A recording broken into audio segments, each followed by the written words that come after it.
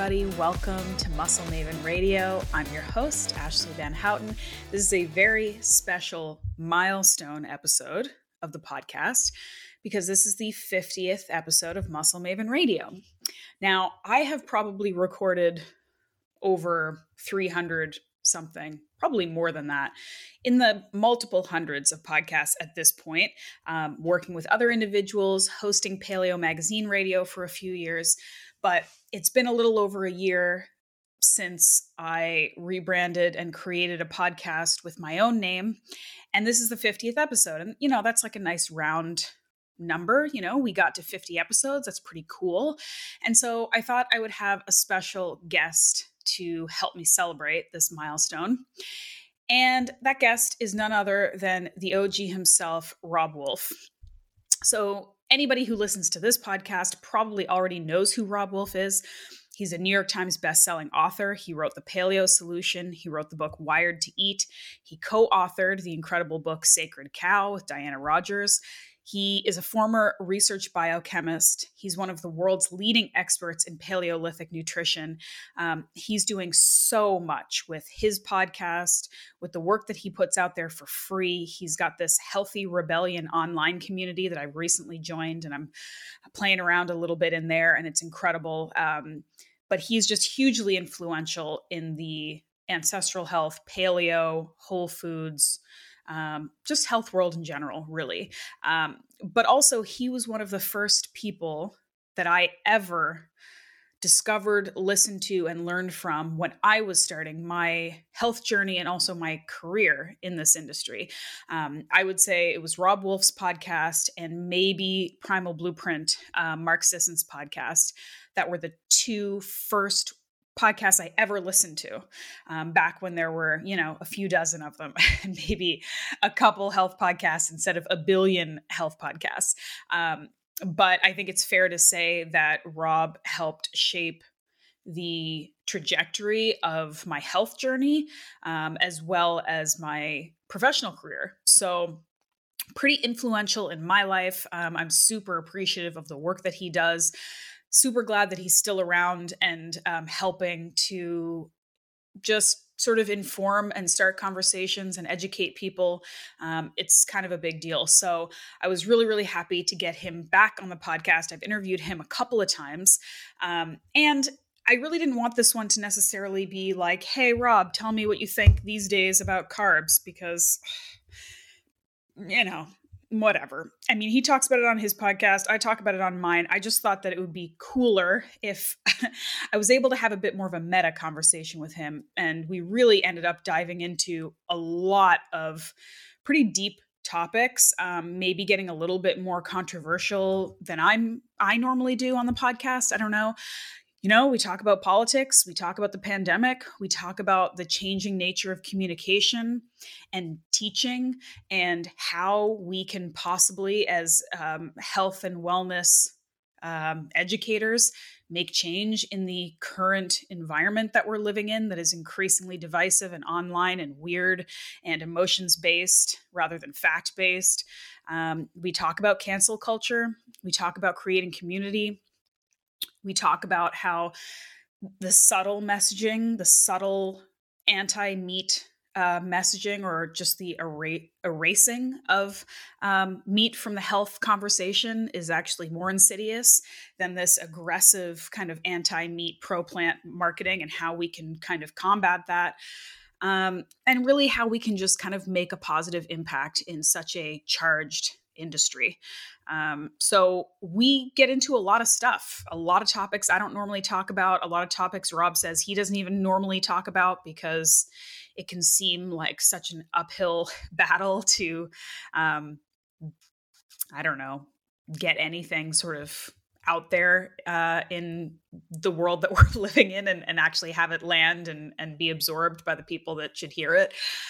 So this was a really cool, really special episode. I'm really appreciative of Robb for taking the time to do it. And that's it. I'll follow up with you after this podcast and at the end and talk about a couple other things that I have going on. But I really hope you enjoy this one. And it would really, really mean a lot to me because this is like I said, a milestone. I made it. I'm not sure how much longer I'm going to do this. I don't know if there's going to be a 100th episode of Muscle Maven Radio, but it would mean a lot if you do like this episode, if you do appreciate the podcast, if you could take the time to subscribe, to make sure you're downloading every episode, to leave a review and a rating, to tell other people that this podcast is worth listening to, and to share it with people who could benefit, because that's really all I need from you guys, and it means a lot. So without further ado, here is the 50th episode of Muscle Maven Radio with the incredible, awesome, hilarious Robb Wolf.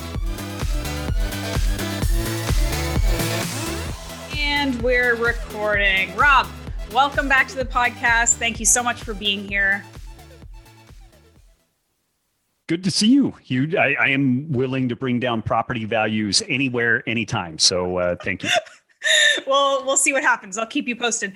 Currently enjoying my watermelon element here. Shameless plug, but you deserve it. It's a strong choice. Yeah, it's my favorite. What's yours? The watermelon also, although I do mix it up, this one is an orange. Basically, watermelon is out by a mile. Orange is the next one, then kind of raspberry. I do some chocolate salt in coffee occasionally. Right. And I think I may have burned myself out on the citrus. Like I can only do it in a margarita at this point. Otherwise, I'm not digging the citrus at this point. Yeah, so, that's fair. Yeah. That's fair. I had a similar experience with the chocolate. The chocolate was my favorite because I have a sweet tooth, and the amazing people at Element sent me like a metric ton of chocolate. And so now it makes, I just can't do it anymore, but that's only because I drank like an actual metric ton of it. So watermelon's my new jam. But anyway, I appreciate you putting this out because I think the crew of us that need this stuff, and we've been settling for really crappy product. Like this is pretty exciting. So we can talk a little bit more about electrolytes and hydration and what that means, because I actually did get a fair bit of questions on the old Instagram about that. But first, let's just kind of like warm up here, because it's been a while since I had gotten to talk to you or see you. But how is life? How is work? What's getting you fired up these days?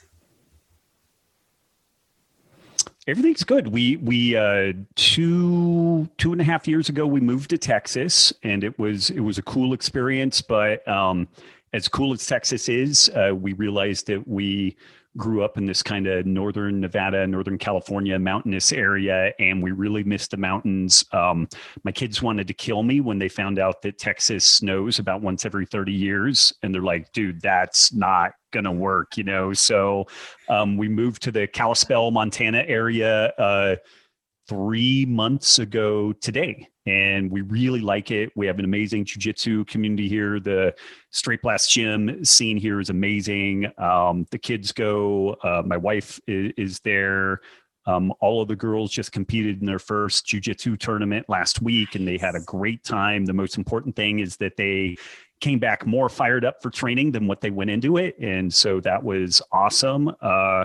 Within the last 2 days, we've had a grizzly bear and a mountain lion move through our property, which is both cool and pretty unnerving, that when I check the mail, I need to take bear spray with me and stuff like that. And like if the girls go out to play on the trampoline, our Rhodesian Ridgeback must be outside with them. So yeah, but it's good. Man, as far as things that are firing me up, work stuff is interesting, because I continue to try to provide some value to folks, but also try not to get myself canceled, which I find an ever more challenging thing, because I either talk about completely trite stuff, or I try to dig into some big important topics like metabolic health and regenerative ag and different things like that. And here's a thought I had the other day. Someday in my life, I would like to have kind of an interesting idea that is actually mainstream, and not that I'm not like just fighting the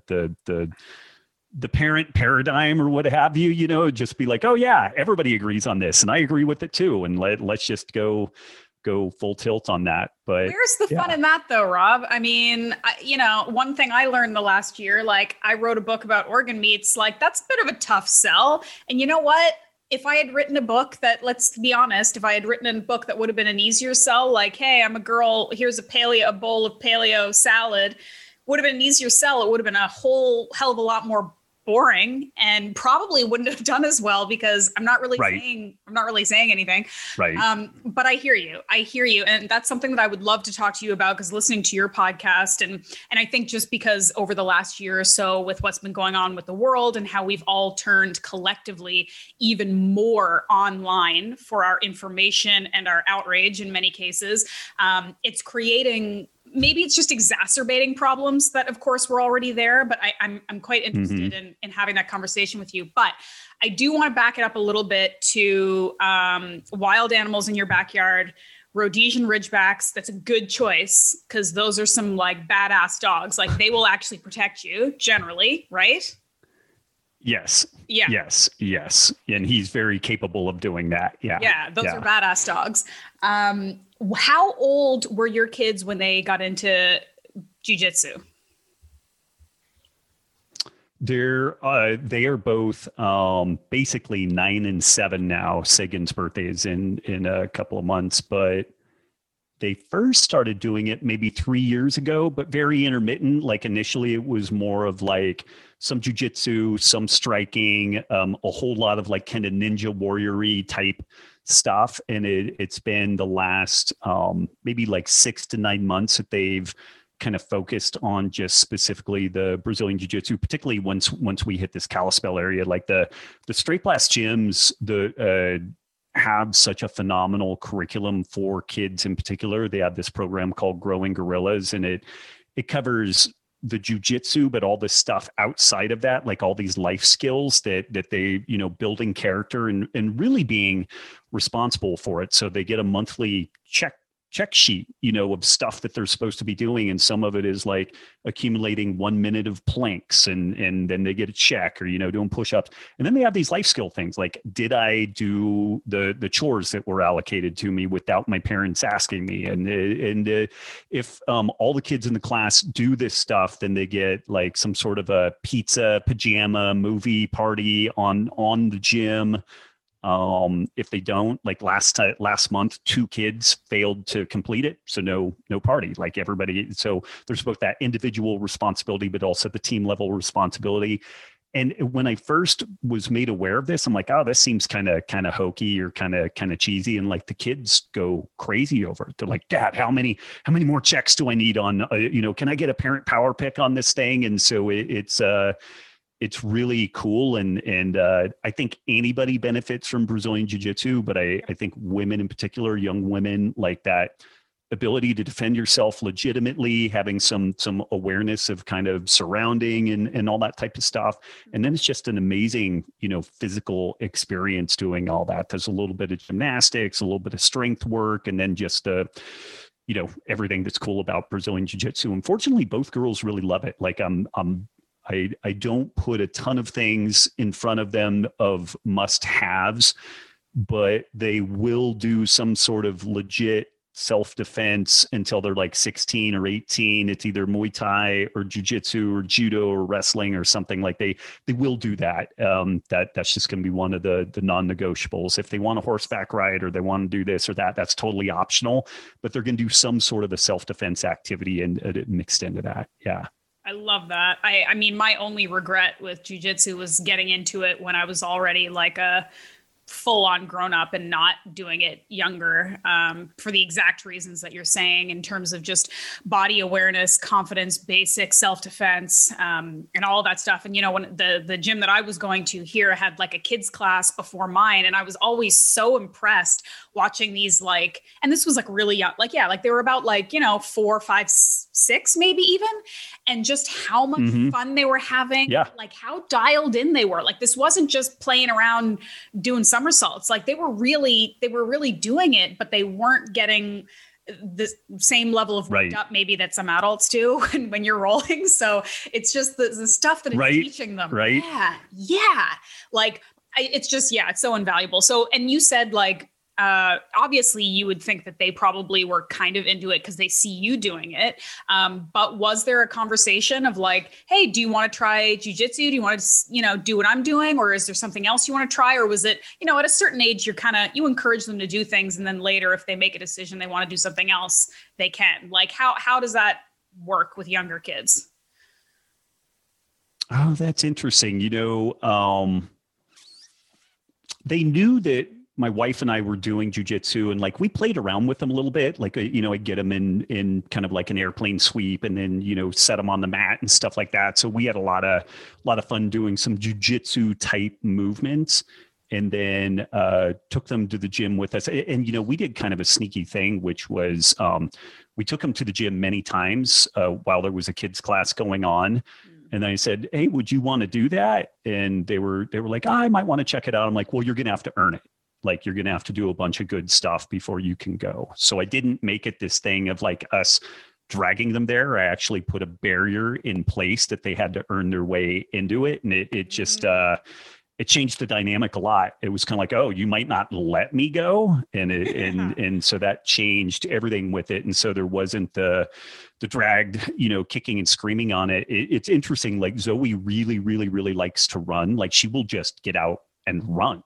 Like, she just goes. And so I do need to we're homeschooling. So we need to figure out, like, is she going to get into some soccer or like some track and field or something like that? Like, she really does have an interest in that I need to cultivate. But beyond that, like, I think that the jiu-jitsu classes are cool in that there's lots of kids there. It's very play-based. There's lots of games. So like when they learn the simple sweep, there's this game called Jiu-Jitsu Virus, which is kind of ironic, given COVID and all the rest of that stuff. But the kids start off scooting on their butt, and then they have to take kids down. And if they take the kid down, then the kid becomes a virus, and the last person standing wins the game. So they learn a bunch and there's another one called Sticky Backpack, which is basically taking back and having back control and all this. And so they learn a bunch of the jujitsu via game-based format. And then they also do matches and all that stuff. But they just get so much good interaction with other kids, and it's very supportive, but also there's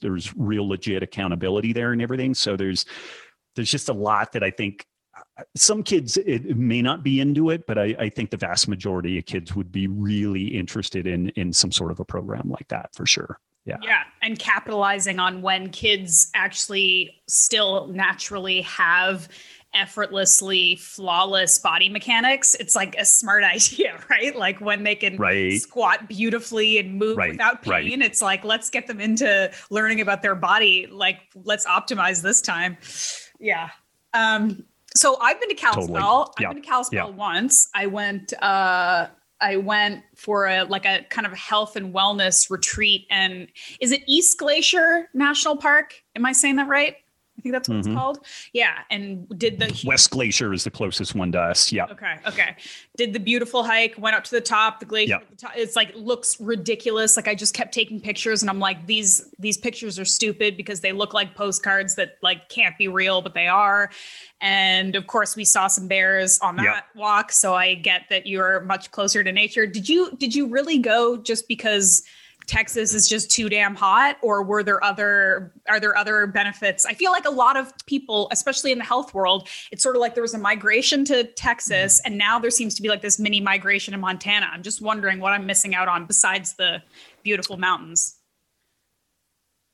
Yeah, I mean, it brought us closer to my wife's family. Like her family lives in Reno and Idaho, and we kind of checked in with them, and there was no way they were going to move to Texas. There's a possibility they might move to Montana. So there was a little bit of that thought. Part of it's interesting. Part of my thought around Texas also was that we were in New Braunfels, which is halfway between San Antonio and Austin.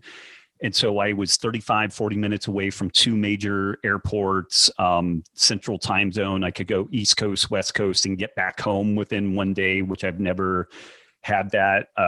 When we first moved there, I was still traveling a fair amount for work. And now at this point, I'm not sure if I'm ever going to do a live event again. I mean, I really don't. I don't know what the like the vaccine passports and all the rest of this type of stuff is really going to happen. So a number of the compelling reasons to be in that area kind of changed with COVID and whatnot. And it also, and this gets out a little bit weird, but I'll throw it out there. But as things were getting more squirrely at the end of 2020 and like the election and just divisiveness and everything, New Braunfels feels rural, but it's not. You're within a 2.5-hour drive of something like 9 million people within a 30 to 40 minute drive. You're within, Austin and San Antonio's influence, which is about 3 million people.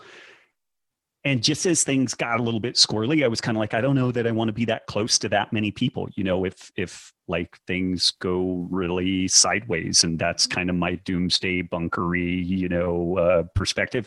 And everybody and their cat was moving to Austin, and I'm just contrarian enough where I'm like, okay, if everybody is moving here, then that kind of means I need to move somewhere else. Mm-hmm. So yeah. I like people, but I like people on my terms. So yeah, it's kind of funny. And yeah. Yeah, I 100% agree with that. And I feel like people think that like the folks who think about doomsday are crazy until the ball drops. And then it's like, well, who are the ones who are prepared? Anyway, I guess, yeah, maybe we can dig right into that and just see if like we can talk about electrolytes at the end. But like, this is the real meat of the conversation here is sure. Let's start high level. So in the last year or so, obviously the world is drastically changing. You and I'll just say that I'm part of the same kind of community as you. I'll just like throw that out there because I'm trying to help people in my own humble way, learn and empower themselves to be healthier, happier people, right? And so we're trying to do this in a way that is now increasingly online and in a lot of cases just sort of fear-based and people fighting so much over opinions and emotions versus fact. And it's becoming more and more difficult for people to parse through everything they're seeing and seeing what's real and what isn't. How has this environment changed the way that you are actually working and the type of information that you're putting out now over the past year or so? It's a really good question. And it's been a little bit painful because so I'm basically 22 years into doing online stuff. Like I can still find when I was on Dr. Squat's message board back in 98, 99, it's hard to find this stuff, but you can see where I was in there, kind of cutting my teeth on this stuff. And I love interacting with people. I love asking questions. I love answering questions. That's the way that I've learned so much over the years is if you get a little bit of a following or you just have a little bit of a tribe that you're with, like you can only see so many things, have so many questions, but you get a group of a couple of hundred, couple of thousand smart people asking good questions. And man, the level of understanding can just really rapidly accelerate. But over the course of time, just kind of the toxicity of that online environment has just gotten worse and worse, such that it reached a point where I wasn't entirely sure if I wanted to stay in this line of work at all. It's like, well, maybe I go get a physician's assistant deal and work in an HRT clinic or, maybe I open another idea I've had is opening a cidery and a distillery and weaving that into some regenerative ag type stuff. Like I've had a couple of different ideas around things, but I do still feel like I've got a few important ideas. Like I've been working on a medical risk assessment program for the better part of 10 years. And I don't know if I'm ever going to get it fully going, but I think there's some important pieces there and whatnot. So I still feel like I've got something to contribute in this, but the way that my work life has really changed, we launched this thing called the Healthy Rebellion, which is a private community back right before, I don't know, maybe 6 months before COVID really took off. And I didn't know if a paid community around, mainly focused around like health information and resets and whatnot, was going to have any type of traction. Like it was honestly kind of a coin toss. I thought this could go reasonably well, or it may be a complete plane into a mountainside. And, ironically, the insanity of COVID and kind of the rise of cancel culture and whatnot actually was really good for us. Like, I think people wanted to continue to have engagement, have some degree of community, and kind of have almost a news aggregator so they could kind of stay on top of things, but not be so buried in, like the news feed of Instagram or Facebook or what have you. But what has happened is I've become almost exclusively broadcast only. Like, I still have social media presence, but I mainly write up a little bit of something, give it to my assistant, she posts it, and then I don't answer questions. I don't really interact. Every once in a while I'll get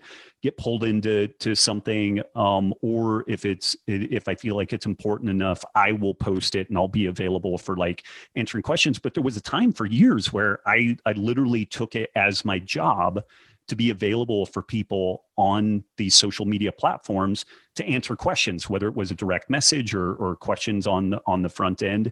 And it just reached this point where the toxicity just wasn't worth it. And so I've defaulted to just almost 100% broadcast only. And this is where like medium, like outstanding podcasts like you have are great, because smart people can ask me good questions, and like a good dance partner, I can look competent because you actually steward this process well. So, that's really cool. And then just that Healthy Rebellion community is still where I can learn a lot from the community. And then also I feel like I can give back, like when people have questions and they're trying to navigate weight loss or dealing with different health concerns, interpreting blood work and stuff like that. Like, I feel like I can still help that, but that really changed a lot. And it was weird because that is a complete departure from the previous 20 years of my work. I really took it seriously that I should be,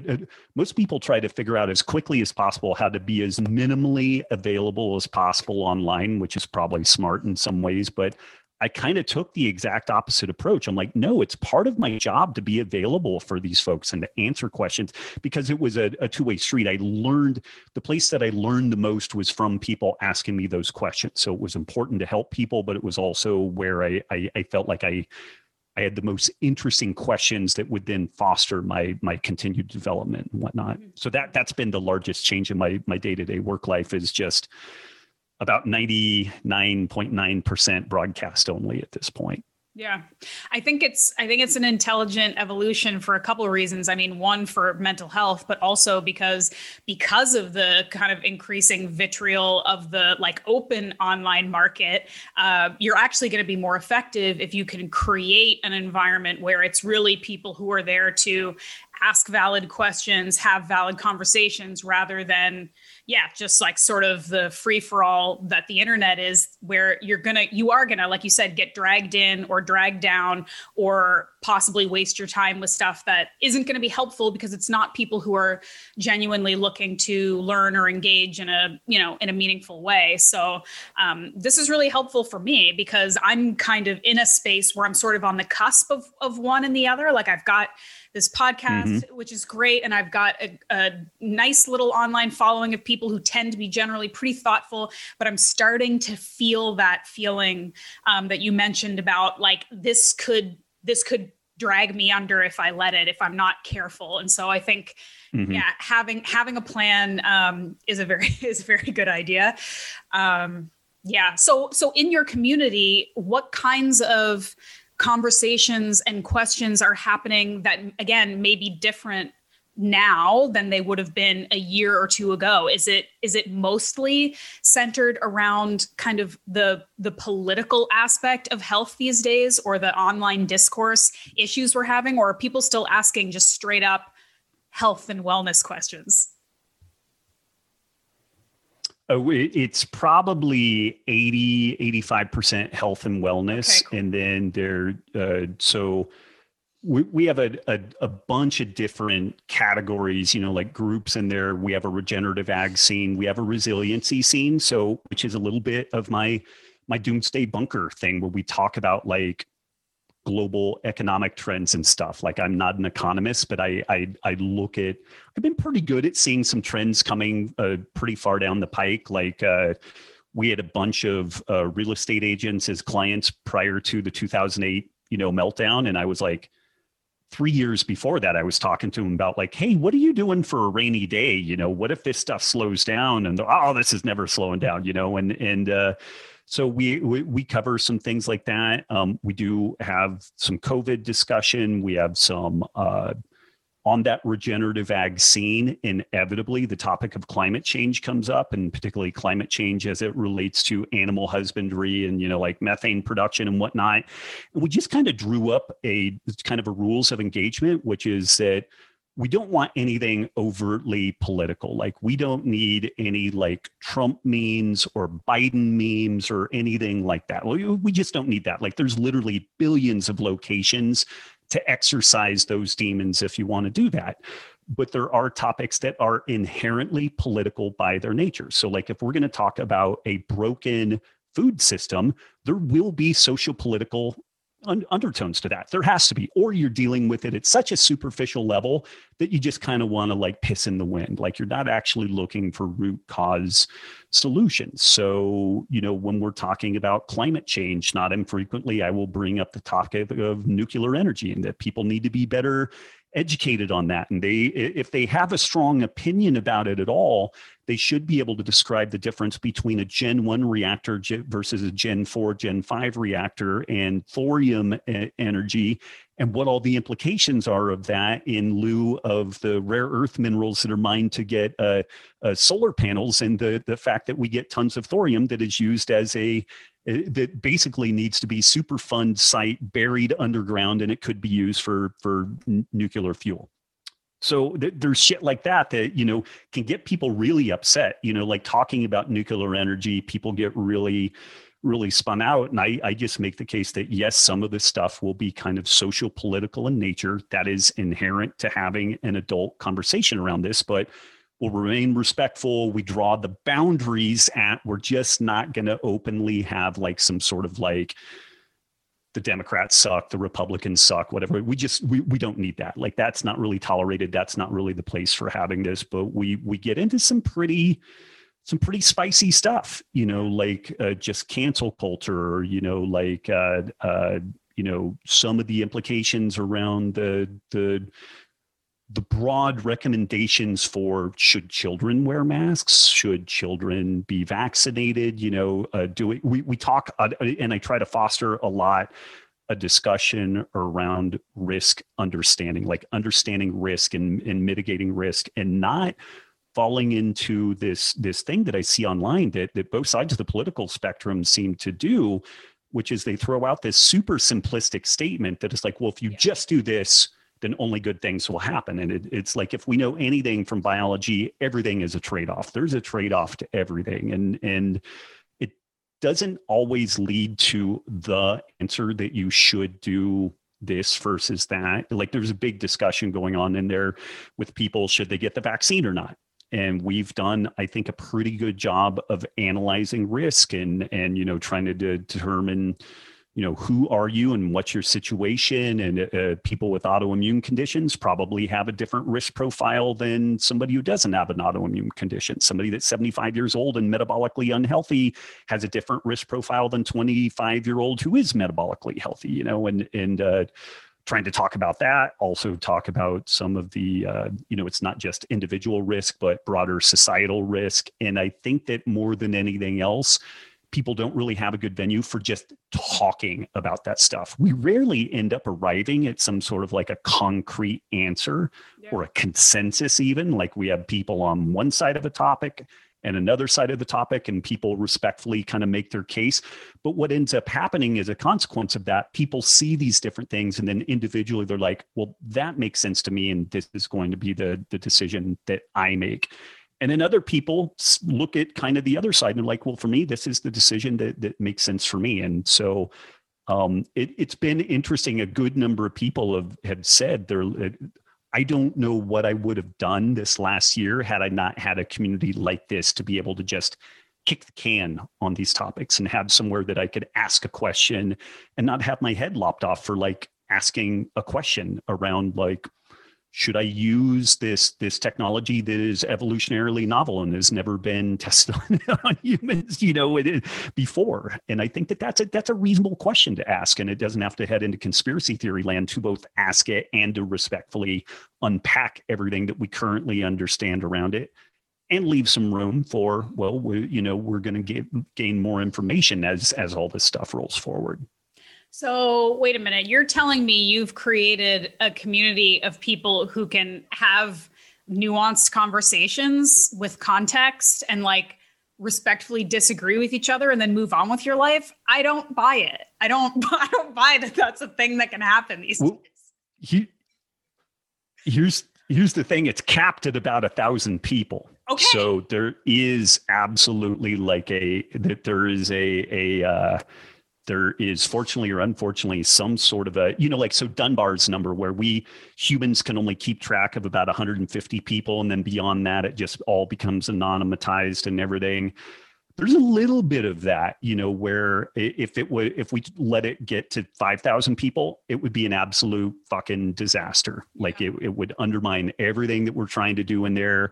There would be a sufficient degree of anonymity that people would feel okay being dicks to one another. Mm-hmm. And so for right or wrong, like we kind of capped it at about 1,000, 1,100 people. And that's it. That's all it's ever going to be. And when one person leaves, then another person can enter. And it's kind of interesting. We've had people leave and then they're gone for about 3 months and they're like, holy smokes, I had no idea that I was getting as much out of this as I was. And I would say of everybody that signed up in there, we've probably had 50% of the people that peeled out end up coming back in because they were like, okay, I'm never leaving. Like, I get it. Like, this thing is a really valuable community, and it's big enough that it's kind of self-sustaining. We're able to pay the support people to generate like resets and strength challenges and stuff, so that we've always got something really interesting in there. It's never going to scale like a Facebook or a Twitter or something like that, where it's just some sort of like breakout successful unicorn. But I mean, if you've got 1,000 people that you actually give a shit about and they care about you, like that's pretty incredible, versus I've got 100,000 followers on Instagram, and I know I have some loyal folks in there, but I also know that there are people in there that if I made one misstep, they would nail me to the wall immediately. So it's like, I don't know how invested I am in that, Yeah. I mean, this is my big friction point, because I do tend to be somebody who's trying to like always look at like the end goal or the bigger picture. And what you just touched on, I think is really important, that so many times we don't see the forest for the trees. And we're like, well, if we can't get everyone to have common sense, then what's even the point of this? Where of course there's a point if we can help some people, it's better than trying and failing to help everyone and helping no one, but everybody.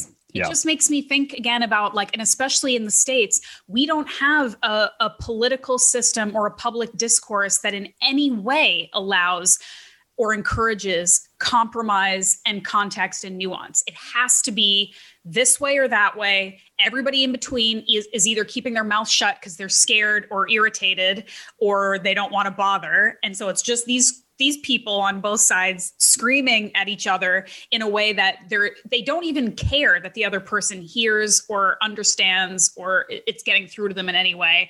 And so the question that I keep coming back to when I see a lot of the kind of conversations that are going on online, it seems like a lot of people, whether they have what I think is a great message or not, it's like we're preaching to our own choir, right? Like if I'm trying to tell people that regenerative agriculture is a thing and eating truly nose to tail is good for the animals and the environment and the planet and our health and whatever, women eating protein and gaining muscle is a good thing. I don't know why that's revolutionary, but anyway, I'm speaking to people who generally agree with me already, right? Whereas, and then I see people who are, more popular in this world who are doing it in a much more aggressive and I think sometimes condescending way, where I look at them and I'm like, I agree with everything you're saying, and I'm still put off by the way you're saying it. And if I'm put off by it, then the people that you are ostensibly trying to reach, there's no way they're going to hear what you're saying because you're talking to them like they're an idiot or they're assholes. So it seems like we've lost the sense of what we're trying to do. And my question is there any purpose or any hope in actually trying to put out information where we are trying to convince people who are not on our side to come on our side? Is there any purpose? Because I got a lot of questions from people on Instagram, knowing I was going to talk to you, that were saying, how do I convince my vegan friends that beef isn't the problem, and that regenerative agriculture is the thing, and that vegan diets aren't going to fix the planet? How do I convince them? Should we even be trying?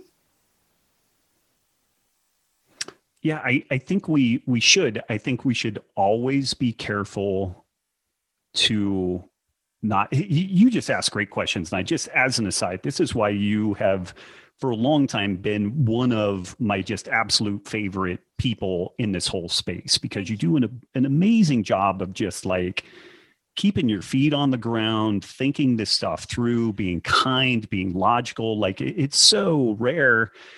And both you and I are kind of middling success, right? Like, there are lots of people that would love to be where we're at, but there's lots of people that like absolutely beat the dog shit out of us with regards to reach. Absolutely. And a lot of their stuff is kind of fucking ridiculous when you get right down to it. This was one of the things, I won't divert too much, but I would do all these posts where I would think about metabolic health or the fractal nature of our food and energy system. And I get a little bit of engagement, and I'm almost 50. I'm kind of lean. I'm kind of muscular for like a balding old dude. And I would get orders of magnitude more engagement if I did a post-workout picture with a kind of stringy old guy with a little bit of muscle and a modest amount of leanness versus like this really thoughtful thing. And I was like, this fucking sucks. Like I fuck all you guys. I'm over this, but then there are a lot of people that there is a good number of people that are silently taking all this in, and they're like, that person's pretty cool. I like what's going on there. And, on say like just this regenerative ag front and like tackling this huge gnarly topic of climate change, and is animal husbandry the primary driver of climate change? No, it is not. And like Diana and I did a good job of laying that out in the book. There are other people. God, just the other day, one of the main climate scientists in the world, one of these guys that is really like ringing the bell, like we need to do some things around climate change. He came out and said, stop demonizing animal products the way that you guys are doing. It is not accurate the way you were portraying it. If we focus all this effort on animal products, we will not focus on the things that really matter. And I was just like blown away. And part of this happened because a good number of well-informed people were like, hey man, all these experts, including like World Health Organization and Eat Lancet, are making all these claims. And it was kind of boots on the ground, average people, someone with an Instagram following of 500 or 1,000 people pinging this guy again and again and again, and respectfully and accurately pointing out these authorities are making this claim. My understanding is that the real, numbers. So like there have been numbers thrown out that 78% of greenhouse gases are attributable to grazing animals. It's closer to like 2%. And even that is part of a biogenic system where like carbon goes out of the atmosphere, it becomes part of plants, animals eat it. The animals either release it as part of, methane via cellulosic fermentation, or they breathe it out as carbon dioxide, or they get eaten themselves. And then that carbon dioxide, it's part of a cycle. So it needs to be accounted for in a different way. Mm-hmm. And it doesn't take that many well-informed, reasonable, kind, respectful people, instead of bum rushing this guy and being jerks to him, just saying, hey, my understanding is this, can you comment on it? And he's like, no, you are absolutely correct. And so now we have this arguably one of the world's experts, and I'm just blanking on the guy's name. I'll try to get it for the show notes because the Twitter feed is really powerful. He came out and said, we must stop this demonization of animal products in the way that we're doing. Do we need to make some changes to the food system? Yes. Is recommending that we wholesale do away with grazing animals in particular an appropriate response? no, the science doesn't support that. Nothing about it will end up being good for the planet or for human health or for economies or anything else. Mm-hmm. So I do think it matters. I will admit that some days it just feels like completely pissing into a gale force wind and with all the rights and privileges that you get from that, but I do actually think it matters to the degree that, the vegans have been successful, is that they've got this army of people that have this message, and a very contiguous message. If you eat vegan, you'll live forever. You'll be skinny and beautiful. You'll be morally superior. You're not killing animals, and you're going to save the planet. And it's so easy and compelling. We unfortunately don't have the luxury of a bunch of half-truths and outright lies. We actually have to broker in facts and reality. So we each discussion, we get to have a mini PhD, dissertation in economics, thermodynamics, ecology to accurately describe what's going on here. But if we get a couple of thousand people that can be the voice behind that, and then maybe they start blogging and they start podcasting and they interview experts and talk about this, it will matter. That's the only way because otherwise, this isn't a conspiracy theory at all. This is and I don't say fact very often, but all of standard media, all of social media is completely aligned against animal husbandry as a beneficial factor in human health and a global food system. Like, that is a statement of fact. Are there pieces of it that need to be fixed? Absolutely, yes. But the supposition that abandoning it wholesale will be a net win for humanity is a lie. It is a falsehood, and it is something that if we embark down that path, it is going to be generationally negatively impactful, and it will divert a lot of attention away again from the things that we should be focusing on around climate change that could really move the needle and could really matter. Yeah. So yeah, I do think it matters. I do think it matters to put that information out to people. And again, is God, I can do the social media beatdown where I make people look like dummies and, talk them in circles and everything. And I get a certain self-satisfaction out of it in the moment, but I can't do it. Like, this is another thing that we as a community have to do. We have to engage with these people respectfully. We have to raise the standard of the conversation. Like, we just have to. And I know I have failed on that many times, but there have been many, many times of late in the last year and a half where I wrote one thing and I deleted it. And then I went back through and I wrote this as if this was actually somebody sitting across the table from me that I wanted to have a lifelong relationship with.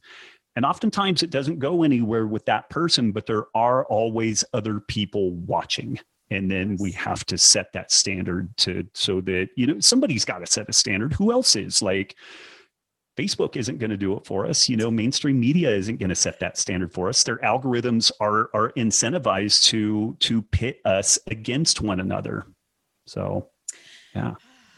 Okay. Well, it makes me feel a little bit better. Listen, we're none of us perfect. All of us have sunk into the level of just that, because there is that, it feels a little bit good in a bad way sometimes to just unleash on somebody who's full of shit. But I completely agree with you. I generally do not.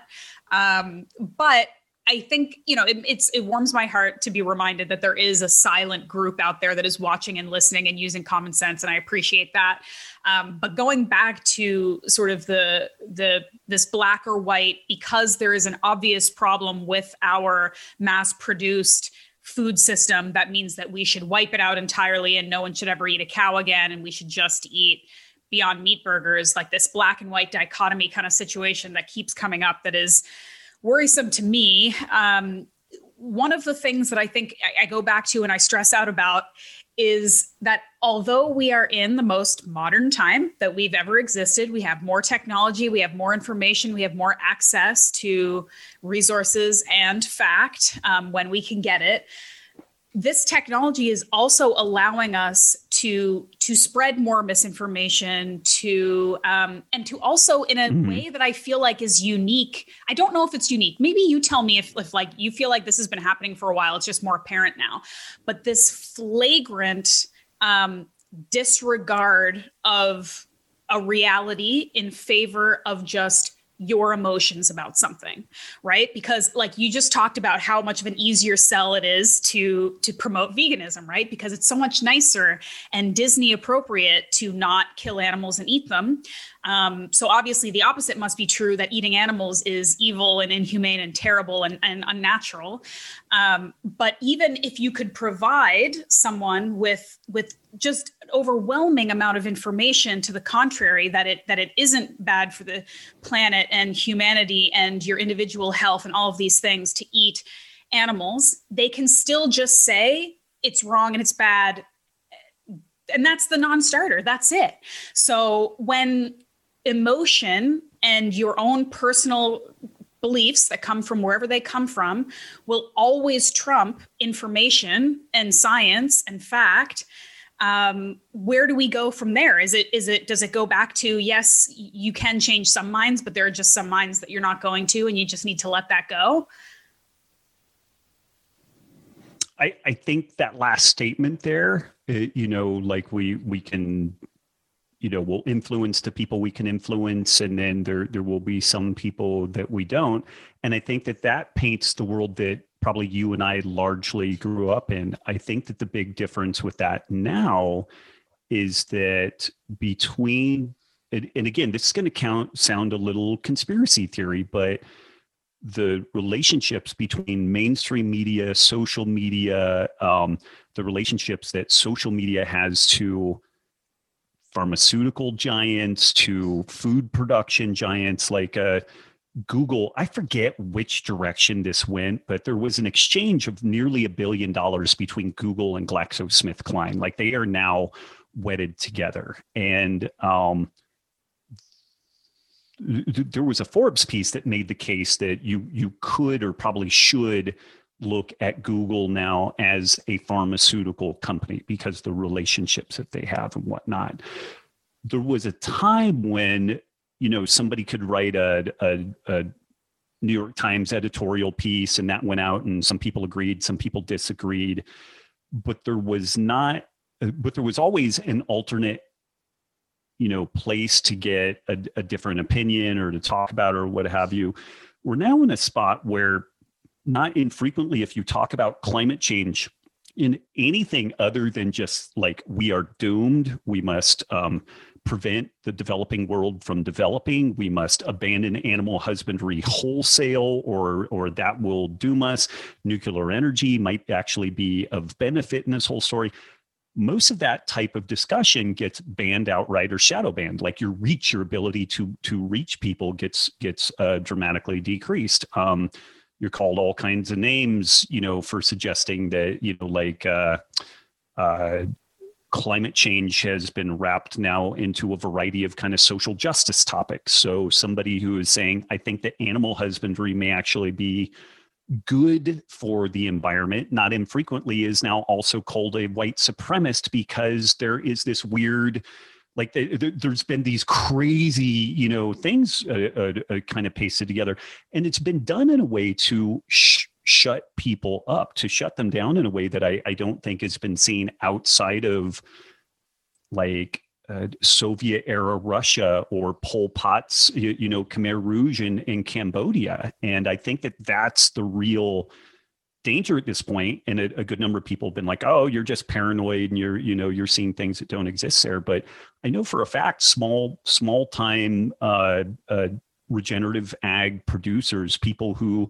sell this meat at farmers markets and whatnot, they report, and there are news pieces talking about this that are credible, that they get shadow banned. Their material gets shut down when they talk about slaughtering an animal and kind of the process. And when they're processing chickens or whatnot, that stuff will get reported as offensive, and then it just disappears. And so then this one way that we could have some inroads of the regenerative system becoming more mainstream and changing the food systems in a meaningful way becomes virtually impossible. So I think that is definitely what has changed. That there is a very powerful narrative about what we accept as being true. Like the science, people will say the science is settled. Science is never settled on anything. Like, we have a great description of how gravity affects the world around us, whether gravity is a particle and a wave, whether it is a indentation in space-time. We still don't know the exact mechanisms of what gravity is, although the theory of gravity is very well, it's one of the best fleshed out things that we have. If we launch a rocket into space and we know its direction and its speed, we can predict with amazing accuracy where it's going to be in 100,000 years, So, but still there's pieces that we add to all of this stuff. So I may just be kind of wandering in circles at this point, but No, I like I think that there was a time when we could just kind of, make our statement, make our case. And to some degree, people would kind of factionalize and along the lines that made sense with them. But the scary thing for me at this point is that virtually everything that I kind of believe in or advocate for is on the bad side of the tech oligarchy scene. Like nothing about my nutrition jibes with them. Nothing about my views of like animal husbandry and regenerative agriculture. Nothing about what I talk about with regards to energy infrastructure. None of it really fits with that. So virtually every single thing I do is in this kind of chopping block scenario where if I overstep or I catch enough attention, then I will get enough complaints that, well, we 2.5 years ago, we got caught up in that Google Owl update, and our robbwolf.com site traffic dropped by 97% overnight. We effectively disappeared from the internet. If somebody where we used to rank as number one or top search return for hundreds of different things, we effectively disappeared from the internet. So like 12 years of work building all these link backs and everything basically disappeared. And the explanation for it was really shoddy. We constantly update the website, and we even go back and update the old material to put a fresh coat of paint on it and make it more relevant with current research and whatnot. So it's that part is pretty disturbing, because I don't know, maybe you and I are wrong. Maybe Planet of the Vegans is the only answer. Maybe eating nose to tail is like this horrible, morally bankrupt kind of deal. But I don't think it is, and but we're being afforded very little opportunity if we are wrong, we're just being shut down. We're not actually being allowed a legit engagement to like kind of flesh this out. And for you and I to arrive at this thing where it's like, okay, I get it. I never considered this other thing. It's just being made to go away. And here's kind of an interesting aside. When in history have the good guys ever been on the side of censorship? Ever? I mean, like fucking ever.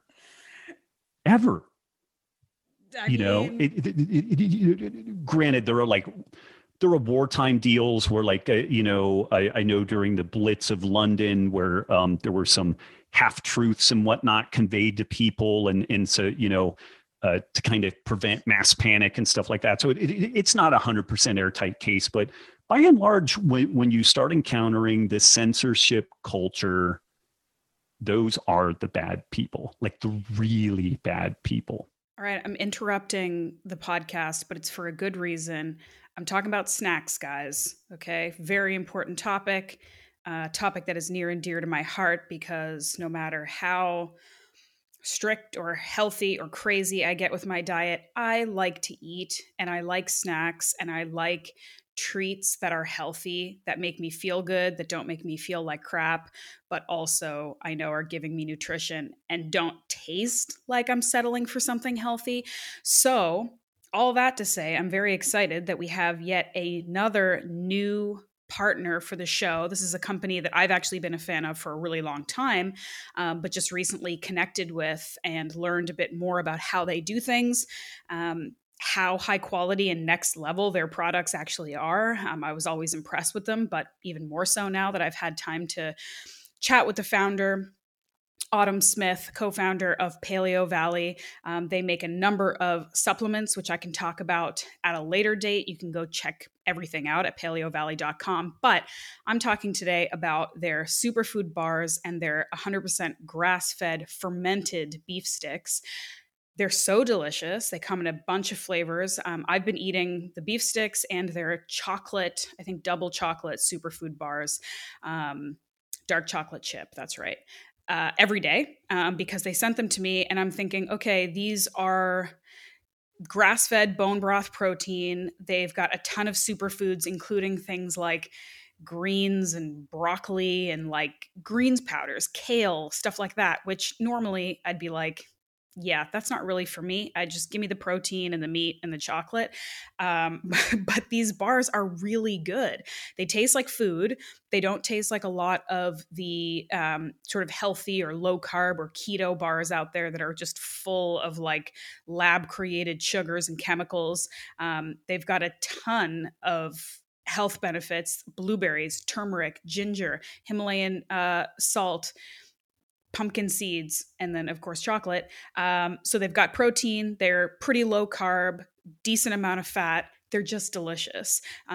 Gluten-free, grain-free, soy-free, all of that. Low in sugar. So they're delicious. And if you are somebody like me who wants to eat chocolate from time to time, who likes a protein bar when they, go out for the day and want to have a snack, this is absolutely the kind of product that I think would be great for you. So check them out. Go to paleovalley.com. I have a discount code. It's MMR. So that's Muscle Maven Radio, MMR, for 15% off. They're just awesome treats to have around, snacks to have on the go. If you're an outdoorsy person, if you don't want to wait to get home and make your own food or go to the gas station and get whatever nightmare they have there, this is the kind of smart snacking that you want to do. So super impressed with this company. I will continue to tell you more about them and what they offer as we move forward, but just kind of wanted to put this note out there. If you're a snacker like me, this is kind of one of the best ways you can do it. So go check out Paleo Valley. I appreciate that they are partnering with me and supporting the show. paleovalley.com, code MMR, get on it. Dark chocolate chip superfood bar. So good. All right, now back to the show. I mean, and listen, I just, that is another thing that yeah, I was just going to say, I mean, trying to bury the people who think anything different than you, it's not a good look. It does kind of speak to a lack of maybe confidence in your own ability to win the argument if the argument were allowed to be had, I think. But I mean, going back to the concept of like this misinformation for the silent majority, probably silent majority of people in the middle who consider themselves to have common sense and to not be too dogmatically aligned with one extreme or another. One of the things that worries me more than even these sort of like bigger, grander forms of censorship is the really subtle stuff, the that people don't notice on first glance, because there's stuff like what you're talking about. There's stuff like Kit Kat coming out with a vegan bar, a vegan Kit Kat bar, because they care about the environment and our health. And I feel like most people can see that for what it is, for the complete bullshit that it is, right? But there are other examples that are a lot more insidious, that are a lot easier to bypass and not notice, that are changing how we think about the world. And like just a couple little examples, you see them all day, every day, but I'm paying special attention to it. It's like an article about how pregnant women can healthily get enough protein. And it's just a list of like edamame, soybean snacks, and peanut butter. And they don't say protein, like animal protein is bad, you should avoid it. They just don't even mention it. It's not even a part of the conversation that this is how women would get their most easy, bioavailable, best bang for your buck amino acid profile. They don't even talk about it. It's just peanut butter and chickpeas.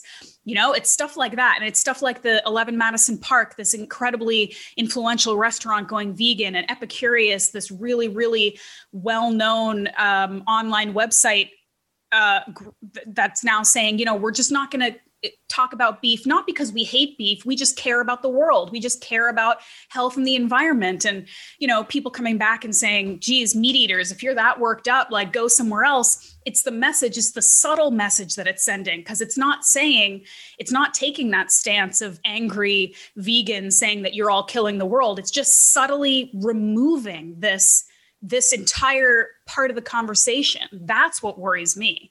So how do we get around that? Okay, sorry. And now I'm ranting. It goes back to the conversation, the question that was asked about how do those of us in the middle consider ourselves to be commonsensical human beings? How do we now, not crazy, yeah, not totally crazy anyway, at least not all the time. How are we able to go online and parse through this and see what is real? How do we determine what's real? How do we determine what isn't completely biased, special interest based? Like, how do we know? Like, because I just know for a fact, dealing with a lot of women and female clients and trying to convince them to eat protein, that they would look at that list of like protein heavy sources of quinoa and be like, yeah, that checks out. That sounds good. That's light. That's healthy. That's what I should do. And they wouldn't even consider, what they're missing. So what do we do in this case now? That gets trickier. And that's part of the reason why the messaging has shifted this way, because it's a much more subtle approach.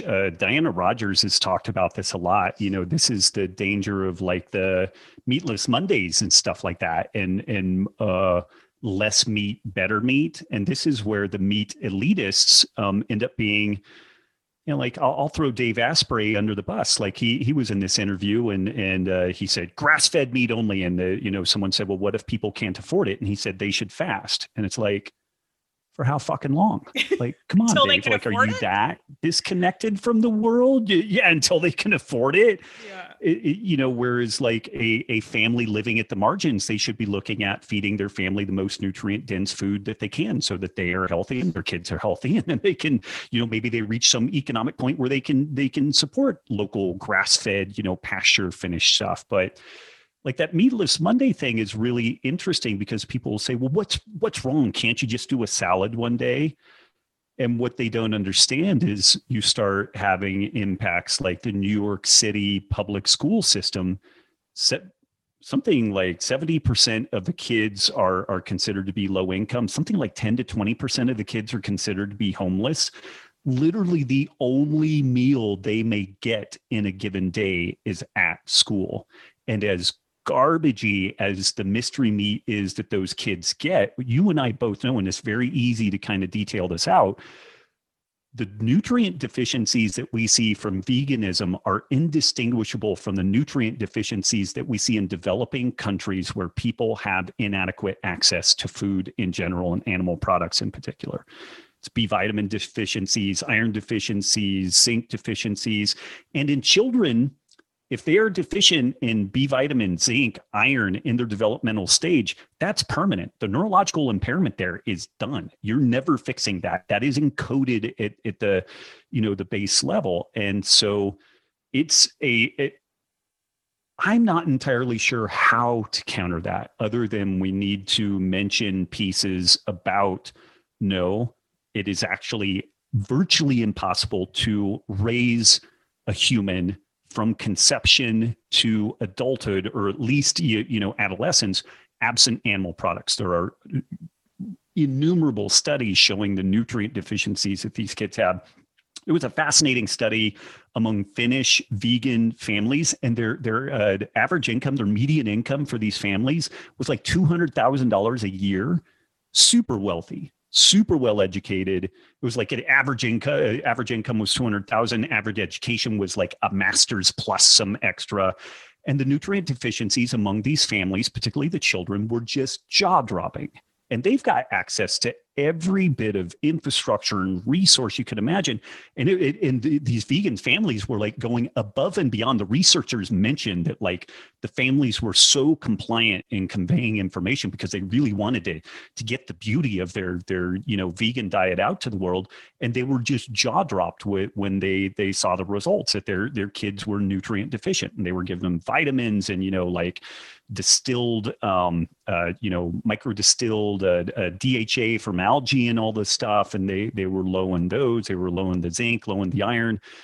So that is kind of the repo stay. And this sounds terrible, but part of my thing is actually like in jiu-jitsu, if somebody's trying to sweep you, you can either like base out and get really heavy and maybe you prevent it. But my coach, John Frankel, has this other thing where you should go further, faster, easier. So if somebody's trying to make you go right really fast and then use that to turn, that against them. And to some degree, what I think we should do for a generation is just say, veganism is the best thing ever for pregnant moms and for babies. And that is literally the only way that you should do this. Because what have the vegans been able to do this whole run? They lie and they lie and they lie. And this is kind of more like straight. Usually I'm a little more circumspect and scientific about this stuff, but really when we get right down to it, they lie about the relative and absolute risk of meat consumption and cancers and about diabetes. And there's all this bullshit. But I tell you what, you take a generation of westernized kids from well-to-do families that are fed a vegan diet, and they have massive developmental difficulties and delays and health issues. You won't bury that in subsequent studies. So it's almost reached this point where I'm like, well, if you're going to make an omelet, you got to break some eggs. And so the people that are ill enough informed to think that this is a good idea, which are mainly going to be like the white, woke, well-to-do people, they're going to have a generation of kids that are fucked up. And this may be the thing, like instead of fighting it, I almost feel like we should, you and I on the back end, we should create a bunch of websites and a bunch of Instagram accounts and just push veganism for pregnancy wholesale. And then we just have to sit back and wait 5 years. And then when all of these problems come through, then this thing will be put to bed. Finally, it will. We also understand that the end of life stuff, like older people, if would it though? Yeah. So what I'm saying is we may need to sacrifice a few to save the many. But would it, or I don't know, maybe not. This is again with our culture, with North American culture, our ability to double down on our beliefs, no matter how shitty they're working for us, knows no bounds. So I almost wonder if that wouldn't work, like I'm so jaded at this point that common sense will eventually, even after generations, prevail. I don't know if it would. I feel like they'd figure some reason around it. Why maybe it's the water, maybe it's the, I don't know. Whoever's in charge now is putting something through the internet. I don't know. I just feel like there'd always be, because again, we aren't dealing with logic. We're not dealing with logic, or else they'd realize that all these studies that they're pushing about how meat causes cancer are 30 years outdated. And they'd understand that at the end of the day, it's basic amino acid profiles. We're not talking about this stuff because we hate vegetables. We're talking about it because animal protein is a superior source of nutrients than plants are, so I don't even know if it's a very sneaky, insidious plan. I'm impressed by it. I just don't know if it would work. I don't know. This is why thus far my efforts have been for the good of society, but there might be like a Dr. Evil moment where I'm like, fuck it. I'm good. Like we're good. And this is one of those things where I'm just kind of like, maybe we just don't fight this. Maybe we just double down on it. I don't know. You raise really good points, but I will say this, that if people en masse have problems with their kids, if their kids have impossible to hide developmental challenges and health problems and whatnot, and as sprightly as people are at letting you know that they're vegan, and then you go back through and start surveying that with a retrospective study 5-6 years from now, after we have a couple of million moms do this. I don't know. That's my thought though. Like that is my thought, because it would be, as it stands right now, it's amazing gymnastics that have to occur to make meat look like it's bad for people, like the amount of massaging and ridiculous.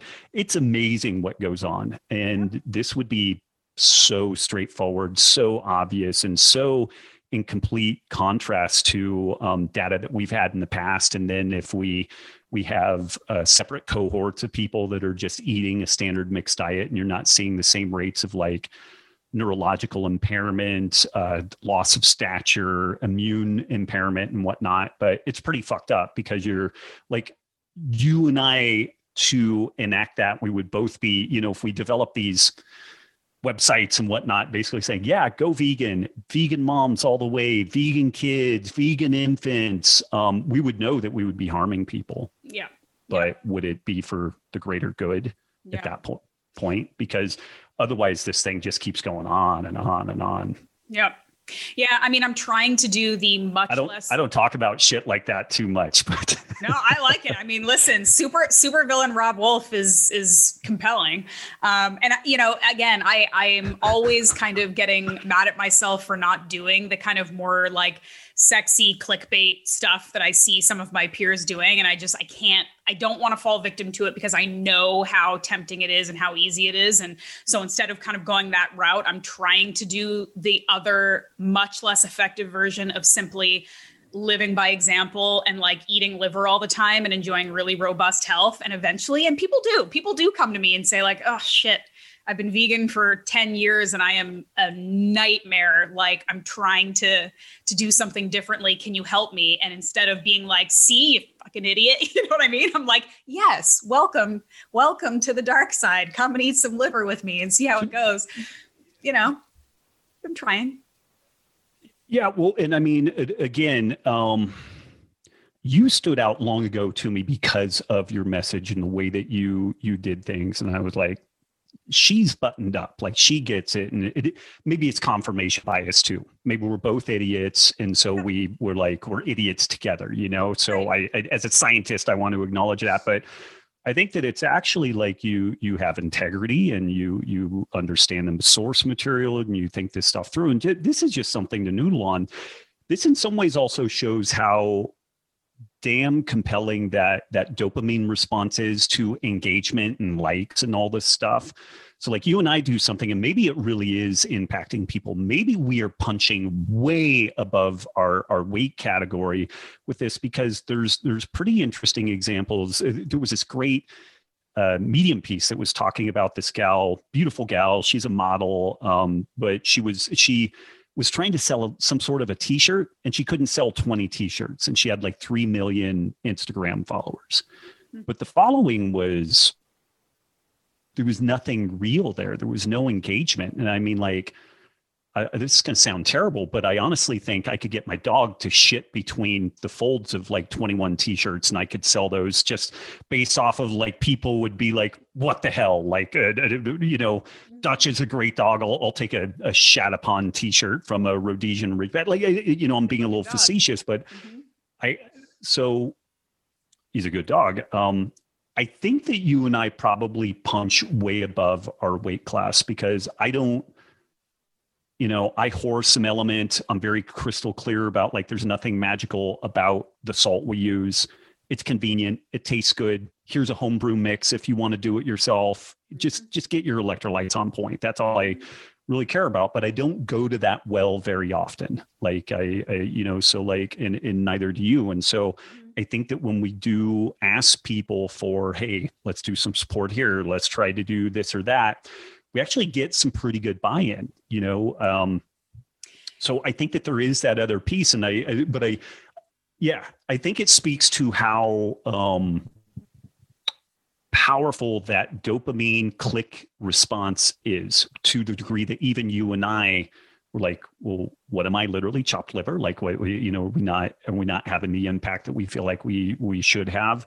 And maybe we are, but it's just manifesting in a very different way than what is incentivized within these kind of social media circles. Yeah, I appreciate that. This has been a really excellent Robb Wolf pep talk for me. I do appreciate that because sometimes I need to hear it. But you make a good point, right? About like the element being like, look, I made this cool product. It works. It tastes good. For those of you dummies like myself who will go 4 hours in the afternoon without taking a sip of water, and then I wonder why I have a headache. this is convenient for me, but you don't need it. You can just salt your food like a normal human being. And like, this is the way I felt about my book. For the longest time, people were messaging me and they're like, how do I cook chicken liver or hearts or whatever? And I was just like, I don't know, put it in a skillet with some butter, guys. Like, I don't know what to tell you. I don't have a recipe, just eat it. And then I realized, I was like, people are asking me for more information. Like, now I can provide a product that may in some ways benefit me and is also definitely going to benefit these people. And I think when things come about like that in that organic way, neither of us are pretending that this isn't a part of our brand or a company, you know, part of what we do and we're trying to sell it. But I think the fact that it originated from this like very just pragmatic place of like, look, it's a resource, take it or leave it. You can also do it an easier way if you want, but like, if you're not going to, you might as well buy this product, right? I think that makes sense. I do have one more kind of like bigger topic here that we've been touching on a little bit that I do want to ask you about before I let you go, because I want to be respectful of your time, but I really appreciate you being here. And I know folks are going to be excited to hear all of your thoughts. And I think one of the things we've been talking about a little bit here at the end with the like ridiculous hipster white vegan pregnant moms and stuff, it goes back to a topic that is important to me in that my audience, or a lot of the audience that I'm trying to reach, is women, helping them improve their health. Because from, again, a pragmatic perspective, women make up the majority of the consumer market, right? Women are buying food for their families. Women are being targeted in terms of like, are you taking care of your kids properly? Are you making sure your kids are healthy and they're not eating the wrong thing? And we also, of course, are in a way, I mean, listen, guys have a lot of pressure as well to look good and be manly and all that stuff. But we definitely bear the brunt of like diet culture and eating to look a certain way and all of these things, right? So, and that's why I think that our beliefs, women's beliefs around meat being heavy or something that I just can't eat that much of because it's this decadence and it's not good for me and all of that stuff, that tends to be more pervasive because we are more directly targeted to about eating, laughing with salad and shit like that, because, and it works because they've been doing it forever, and women still are coming to me saying, I can't eat protein because it's too heavy and it's going to make me fat and it's going to clog my arteries.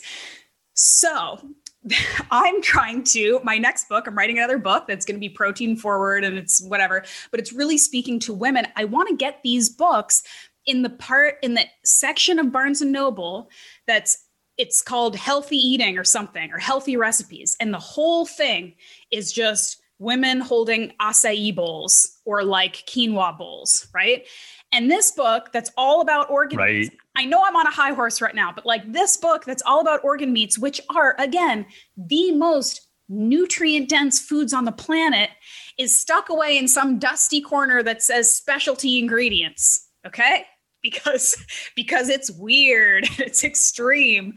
And it's like, that's another one of those kind of like indirect marketing, right? Where, nothing in that section is saying meat is terrible, although maybe it is, but the lack of it is what is sending this message to women that, the three books that are about barbecuing and meat have like a big guy on the front and there's fire and everything's black and red and it's talking about cooking manly shit and stuff. So I'm trying to go the other way and just try to like bring a little bit of like common sense and just look, hey, seem like I'm pretty normal for the most part. I'm a woman. I'm eating protein. I'm not dying or sprouting a beard.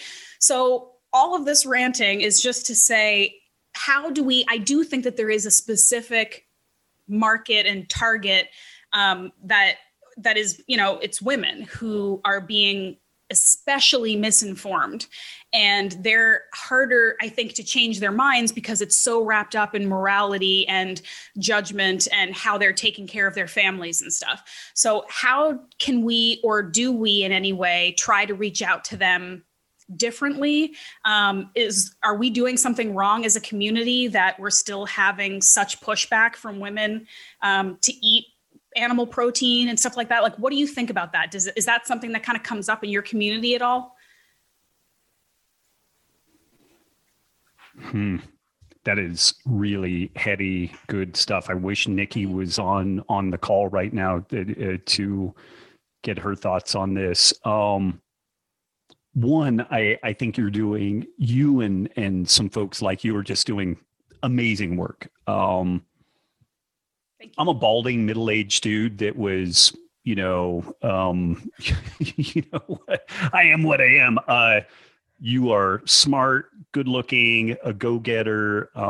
You can speak to this stuff in a way that I never can. Like I just can't. And that's good. That's really good. That you represent this whole worldview and this way of doing things. I'm reflecting. So much stuff comes into our sphere, and like I have like Evernote and all this, and I try to. Oh, that's really interesting. I try to cap. But there was this thing that was talking about Marilyn Monroe, and like when she would start feeling like she was getting a little bit pudgy, she would eat steak and liver. And she would do steak one day, liver and onions the other. And she just rotated through that. And like, okay, n equals one, granted. But like, there was also a time when like the standard of care for somebody that was a little overweight, you remove starches and you focus on meats and, poultry and all that type of stuff. How many people, I mean, my mother's generation, or maybe before that, liver and sweetbreads and maybe even some kidney and different,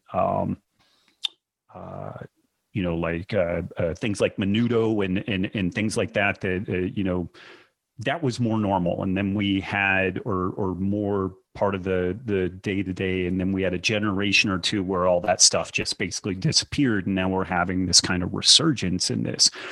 I think you're doing great. It's just you are facing literally the full court press of all of industrialized food, all of pharmaceutical world, all of the press around climate change.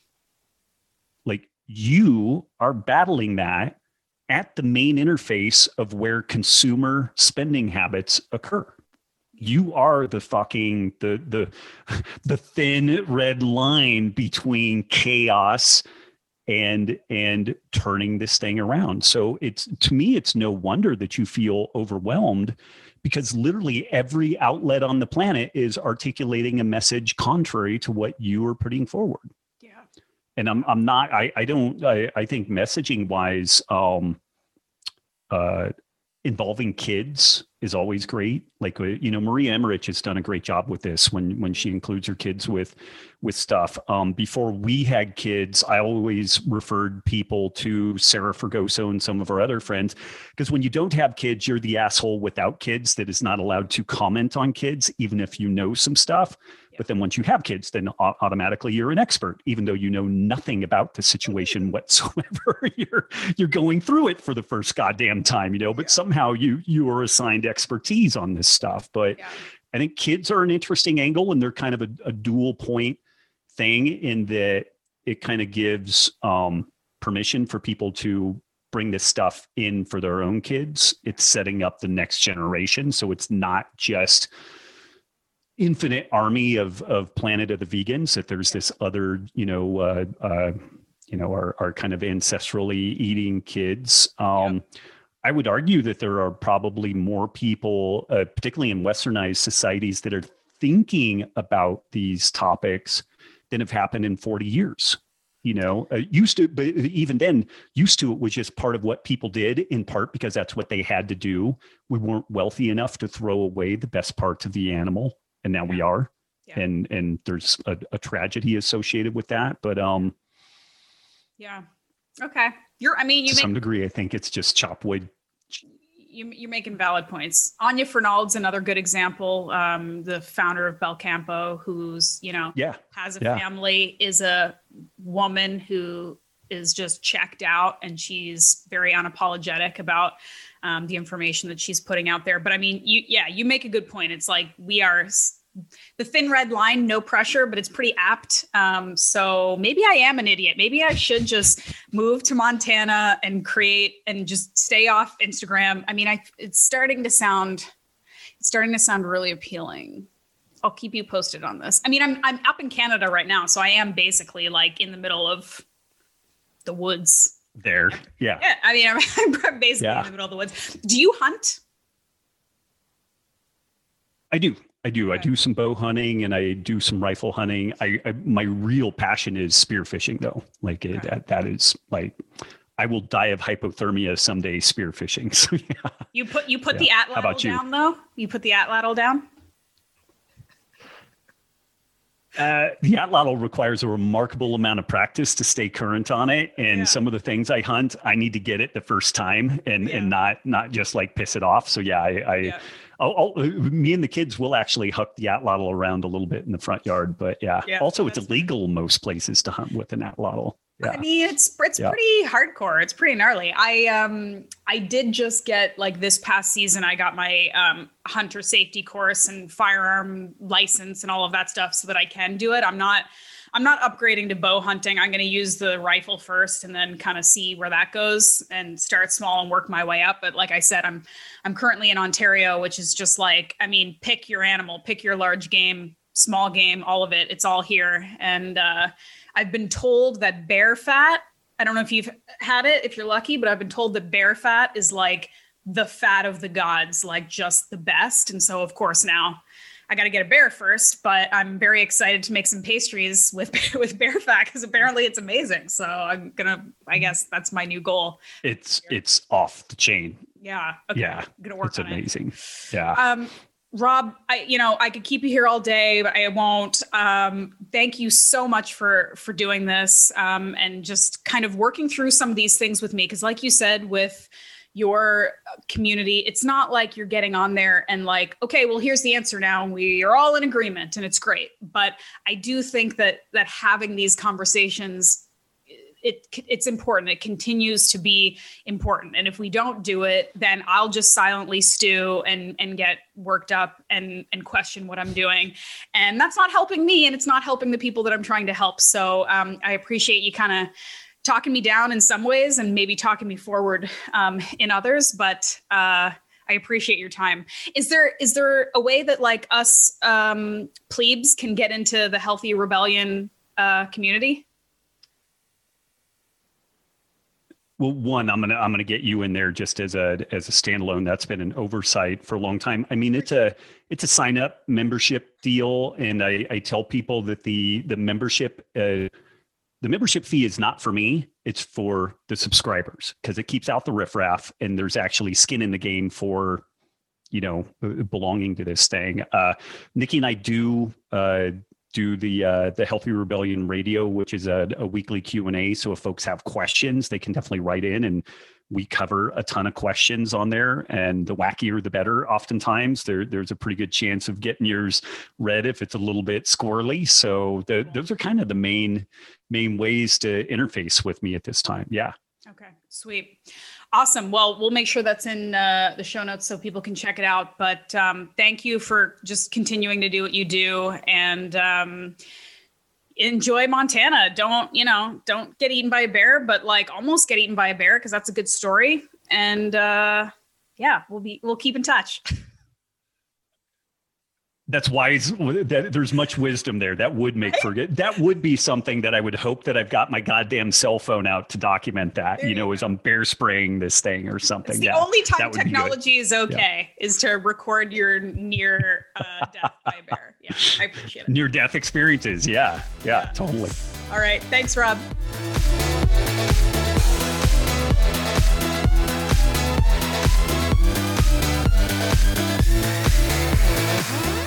All right, that's it for the 50th episode of Muscle Maven Radio. Thank you so much for being here and for supporting the show. I'm very pumped that we made it to 50 episodes. I hope we make 50 more. Thanks again to Rob for coming on and having some awesome chats with me. I think sometimes it's just good for people in any industry, no matter what kind of work you do, to have some reflection and think about the nature of the work, think about the way we're doing it, the way we're putting our information out there, and just being a little bit reflective. And it was awesome that I had an opportunity to do that with Rob. So As always, maybe even more so for this kind of episode, I would love your feedback. I'd love to hear if you enjoyed it, if there was something that really kind of stuck with you, if there's things you think we're just totally missing the boat on. I'd love to hear from you. So you can always reach out to me via my website, ashleyvanhouten.com. All the good stuff's on there as well. All my programs, everything that I offer, my book. So reach out to me there. You can send me an email or talk to me on Instagram at The Muscle Maven. Thank you again to our brand new show sponsor, not a new company for me, somebody I've loved for a long time, but Paleo Valley has graciously offered to support the show and also to give you guys a discount on their products, 15% off if you use the code MMR, so like Muscle Maven Radio, at paleovalley.com.